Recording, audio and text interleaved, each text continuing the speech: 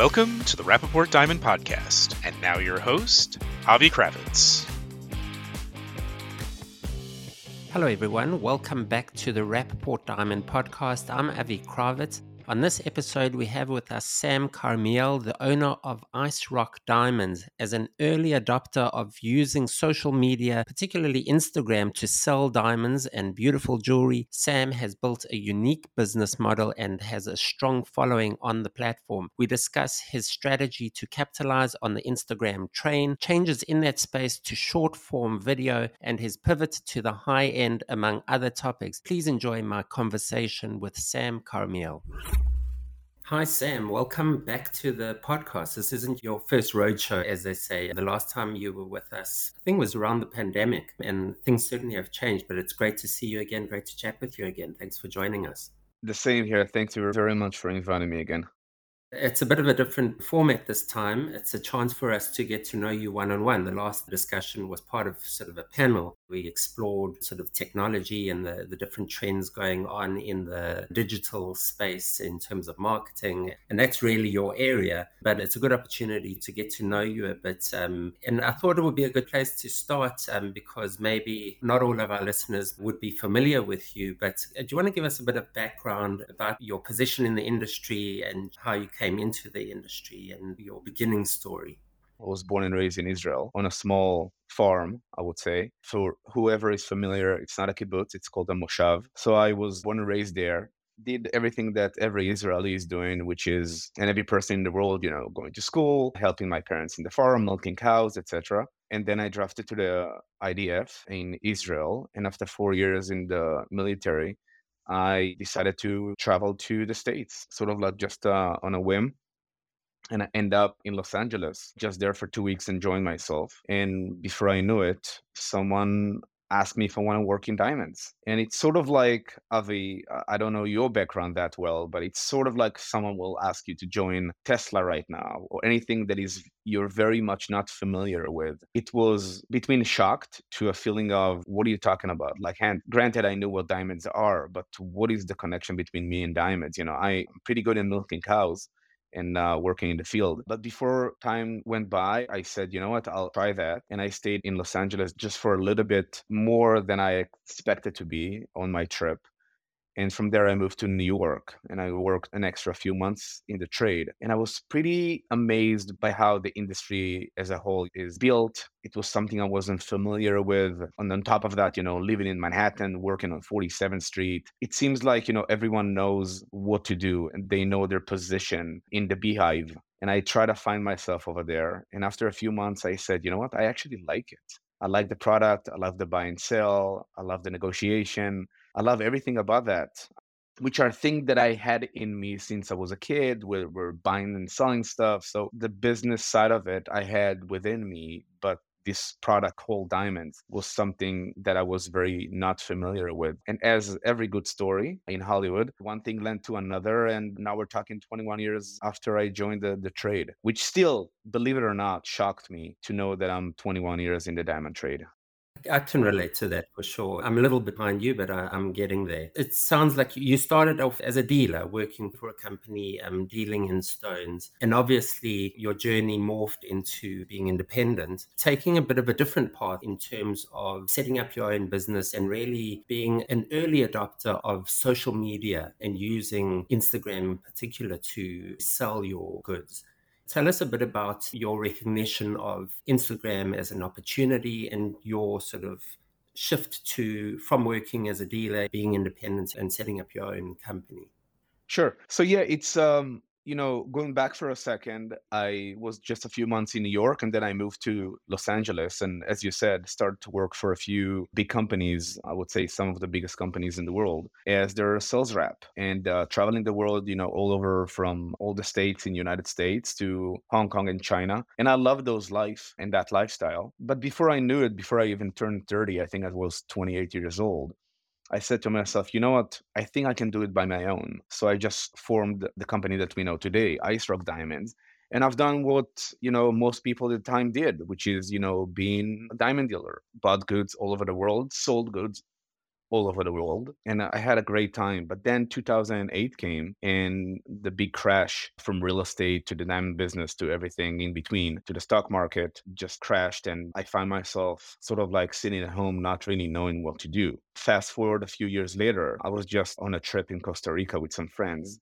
And I remember I took a picture of one of my friends sitting on a hammock. And he said, "Oh, that's a nice picture. Put it on Instagram." And I said, "Instagram? What are you talking about?" And he's like, "What am I talking about?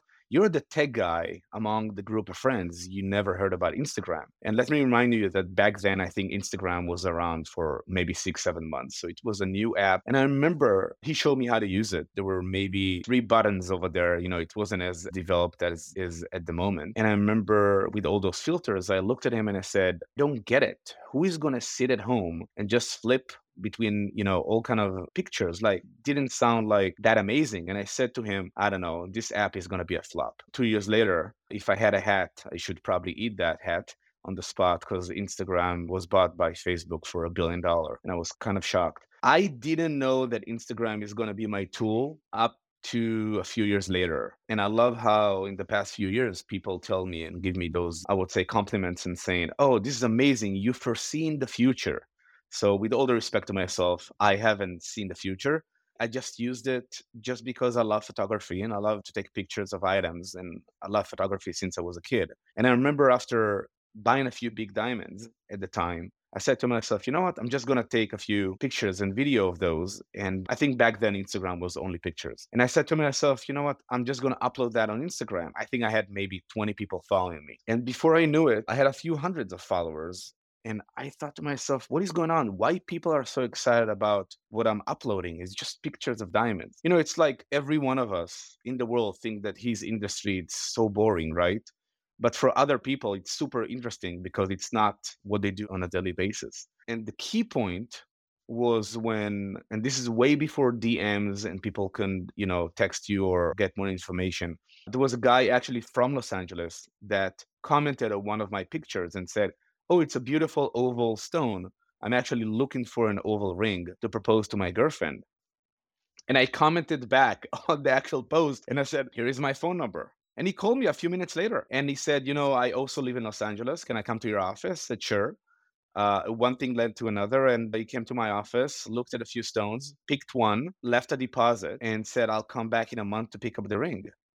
And when he left my office, I remember I sat with myself and I thought, "Oh my goodness, this is going to be the next big thing." And then I started to put a lot of energy and time into photography, which I did by myself. Today, I'm doing it by myself, most of it, and I'm using another photographer to help me with that. And before I knew it, it's been 8 years of magic, I would call it, of 90% of my business is drawn from Instagram. From Instagram. It's amazing. I mean, so many points stick out for me in that little story. Firstly, nothing comes by chance, and your sort of thinking back to 2008, even that was a period in hindsight, with hindsight 2020, where everything was sort of brewing to set up what we have today. The financial crisis was one thing, but there was also the beginning of social media. And it's crazy to think of that not that long ago that, Twitter, Facebook, Twitter, I think, started in 2007. And so it's been a very quick journey. Firstly, I think you can give yourself a little bit of credit. And it's not that you foresaw the future, but it's that you embrace the present. What the technology that was happening at the time, Instagram, was happening, and you explored it and then saw the opportunity in it and grew your following. It seems, looking at and engaging with your Instagram account, it's very much sort of centered around, there seems to be a balance between the goods that you have in your inventory and the personality that you are, showing your face and sort of building that sense of community around your reputation, and showing that, that personal side of you through your presentation on Instagram. Yeah, in the beginning, I remember that I was very shy about putting pictures of me or videos of me. It was pure, here is my product, here is what I see on a daily basis. I'm going to have you look a little bit through, through a window to see what I do on a daily basis. From going to shows to going to auction houses like Sotheby's and Christie's, to be invited to private events of all kind of collectors. And throughout Instagram and throughout the relationship that I had before that and during the time I used the Instagram, I find myself in very interesting places that without Instagram, I wouldn't be able to be. I would just be, I would say, another regular dealer in Los Angeles or in New York on 47th Street, which is, there is nothing wrong with that. It just didn't fit what I wanted to do. And I found myself at a point where I started to use this tool and I found it very fascinating to show a glance into the diamond industry. But I never wanted to show a little bit of who I am, what I do, my personality. I thought it's kind of going to be boring. Why would someone care about who I am as a person, how I look like, and my thoughts and my feelings? And then I remember it was probably 5 years ago, after a few years that I used Instagram, that I said to myself, how would Jennifer, Christina, or Eileen that sits in mid America sit at night browsing on Instagram, following me and a bunch of other jewelers, and thinking to herself, oh, I'm going to pick up the phone or DM the guy or text him or email him and say, hey, I'm looking for a 5 carat round DVS1 for $250,000. How can I get this, familiarity between me and her that she's going to trust me? Because I felt like in those days, I needed to step up my game in the sense of not just wait for one person that's going to be in Los Angeles and going to say, hey, can I come to your office? I'm going to sell any stone, big and expensive stone, to people that never met me. So, how do you get them to trust you and know you better? You have to have them going into your personal life, not in the sense of what I eat in the morning, but in the sense of how do I look like? What do I feel about this or that? My opinions. And some of them will love that and going to continue avidly to follow me. And some, no one is super lovable or super hated. It's always like the in between. And I said, whatever gonna happen, gonna happen. And I remember I was so scared of putting my face on Instagram that at midnight that day, I put a picture of myself and the caption underneath that was, by the way, that's me. And I posted that and I was so scared of the reaction that I turned off my phone and I went to sleep. And then when I woke up in the morning, 7 o'clock in the morning, and grabbed my phone, I opened Instagram and I said, okay, be prepared to be very disappointed from all the reaction.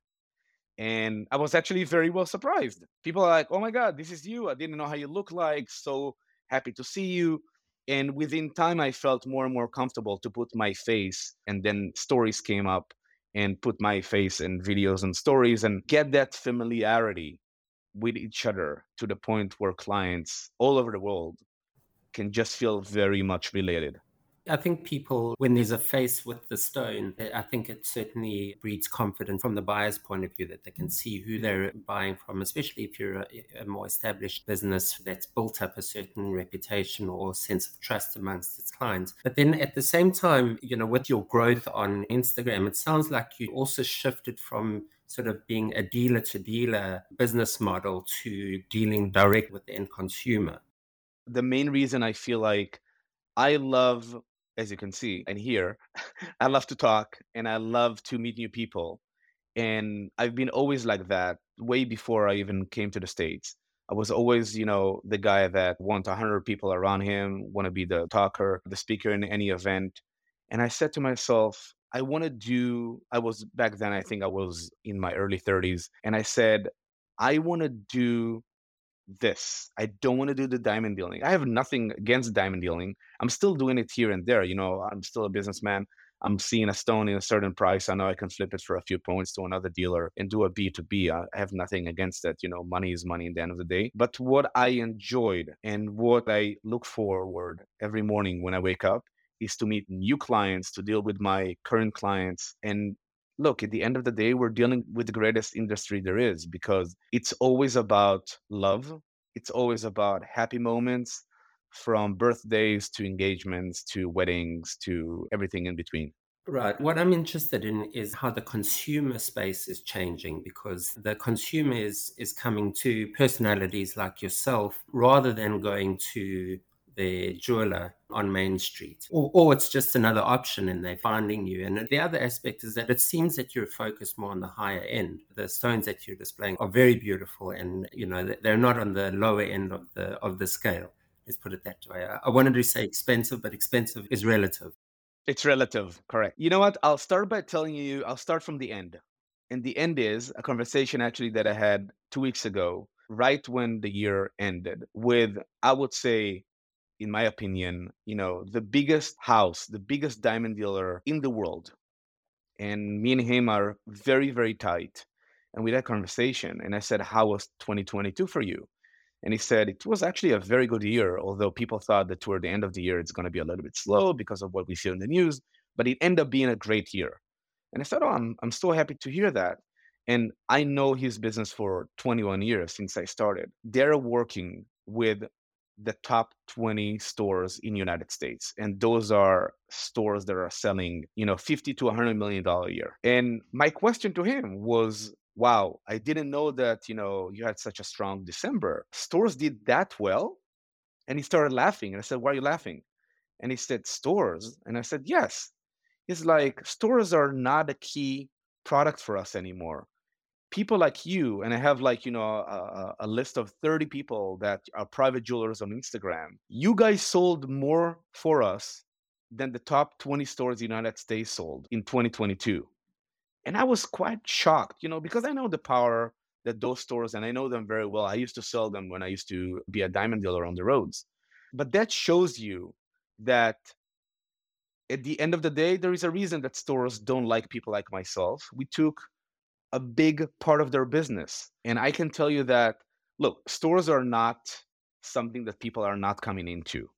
My clients, there are still here and there buying from the store in their neighborhood or in their town that they have a relationship from 10 years to all the way to like a third generation. But they want, the information is out there. They want to reach out to people like me and see if they can get that 10 carat oval in a better price. They want to see if they can get a bunch of 10 caraters in ovals. When they come into the store, for the store to get 10 stones ovals of 10 carat grades, it's involved with a lot of insurance, a lot of money of shipping, and it's not that easy for them to get that. Me, as a guy that, have access to, I don't want to exaggerate and say every stone in the world, but probably 95% of the stones in the world, because I'm very well connected to all the manufacturers and all the people that control the business. I can get 10 stones like that pretty easily and just, not even meeting the client, just over Instagram or over a text or an email, send a bunch of videos and pictures, and then move to the next step of, eliminating a few stones and choosing the right stone just by that. So, did we take a lot of business from the stores? The answer is yes, but it's part of the product of evolving. It's like from what happened, from radio to TV and TV to the internet, et cetera, et cetera. Yeah, I would agree with the point that you made that it's not the end of stores. Brick and mortar, I think, still plays a very important role, and particularly after the pandemic, people wanted to go out. There's retail therapy at the end of the day, and that's a big part of our culture. And then the other side of the equation is that, whereas before it was about foot traffic, today it's really about where the eyeballs are, and people are so engaged with their smartphone on social media. That's where they're spending most of their time. I think it's inevitable that there would be this trend towards consumers seeing a product online on Instagram, and primarily, I think, and seeking that out. And so I don't think it's by chance. But what I think is interesting is that you're still sort of standing out from the crowd in that sense, that it's not in the diamond industry that's still very traditional. There's still that strong focus on the dealer market. And while more businesses pivoted to digital, as the cliche goes, that it's still kind of almost a unique business model that you're running. And I think that might be a bit surprising. I don't know how you feel. Yeah, I decided a long time ago. I don't want to say in the early days of Instagram, because back then I didn't really know what I wanted to do with private clientele. But I would say probably in the past 5 years, I decided that, I need to stand out. And how can I stand out from every mom and pop that decided to join the club of Instagram and open a page over there or a website? How can I stand out and be, unique in what I do? I felt like the connection that I have and the power that I have with bringing big and expensive stones, this is going to be what I'm going to aim for with Instagram. And that's going to be my niche. So I just started to post a bunch of big and expensive stones. And before I knew it, I started to get requests for stone that if you would ask me 7, 8 years ago if I can sell on Instagram a stone for $200,000, $500,000, or over $1 million, I would laugh. I would say, I don't have the power to do that. not that I didn't believe in myself, but I didn't see that happening. In my mind, to sell $1 million stone, you have to go to a brick and mortar store. It's a belief in the consumer that they have the confidence to buy without seeing and feeling and trying it on. Correct. And then I think that the first big and expensive stone that I sold on Instagram was probably 2 years after I started with Instagram. So about 6, 7 years ago. And it was a stone that I posted and I got a request for information because I tend not to share too much information about cost of stones and carat weight for many reasons. We'll touch that later on if we'll have time. And the person, a very nice lady said, "Can you give me information about that stone?" And in my mind, I'm like, "Yeah, I'm gonna tell her that it's an XYZ type of a stone, carat weight, and I'm gonna tell her it's a $375,000 stone." And probably she's gonna say, "Oh, it's not in my budget." So I text that and I say it's a $375,000 stone. And she said, "Can I get more information about that?" And I'm like, "What is going on here?" And before I knew it, the next day we spoke again on the phone. Actually, she said, "I want to talk to you and not just text with you on Instagram." And she said, "What kind of setting do you have in mind?" And I see that it's a very serious conversation. And still, deep inside of me, I'm asking myself, is she really going to buy a $375,000 stone over Instagram? And she said, "You know what? I've been searching for a beautiful stone like that for a while. Can you give me your wine information and how does it work?" And I said, 50% deposit, and then the rest once the ring is ready to be shipped. And she said, "Great, send me your wire information. I'm going to wire you the money tomorrow." And I woke up in the morning and I reach up to my phone. I open, my bank application and I saw the money in. And that point, I said to myself, if I can sell a $375,000 stone over Instagram after a few DMs and one phone call with a client, I can sell a $2, $3, $5 million stone on Instagram, and the sky is the limit. So I decided to pivot to those kind of items. Not to say, because I get those kind of questions quite often of, "Hey, I don't know if you can work with me. It's just a long shot email or a DM. I have a small budget of $20,000. Is there any chance you can go out of your way and help me?" And my answer is yes. I'm not only the guy that sells a 200, 300, $1 million type of stones. I also sell $20,000 rings and pair of earrings and even 10,000, but my claim to fame, I would say, is the more expensive and bigger stones. Right. Okay. So social media space continues to evolve, and we've seen this sort of explosion of reels and short videos in the last year or so, and Instagram itself sort of putting an emphasis on that. And so I'm wondering if you're using other platforms. Are you using TikTok? Are you using those short form videos? Does it require different mindsets for your business? Yeah, I've been, each one of us have a small sticky note next to their keypad or computer with a bunch of stuff that one day they're gonna do, right? I'm sure, Avi, you have one right now next to you of like what to do next week, what I'm gonna do next year. I really want to start a podcast about A, B, C, D.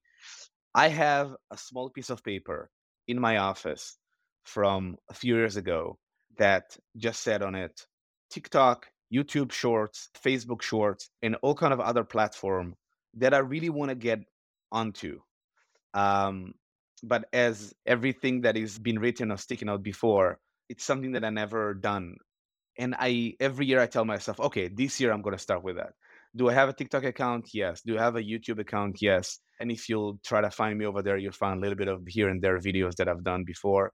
It's just about time. I am so busy, thank God, with my clients and with Instagram that I just can't find the time to hop on TikTok in a serious matter or I really wanted to do longer videos on YouTube just to show of, more of the business that I'm in and more about 47th Street, more about the Israeli diamond industry, more about the day-to-day life that I have with clients. I never jumped on this wagon just because of time, but we just started 2023 and I want to give myself and also you and the audience a quote unquote promise that I'll try to be more active on other social media.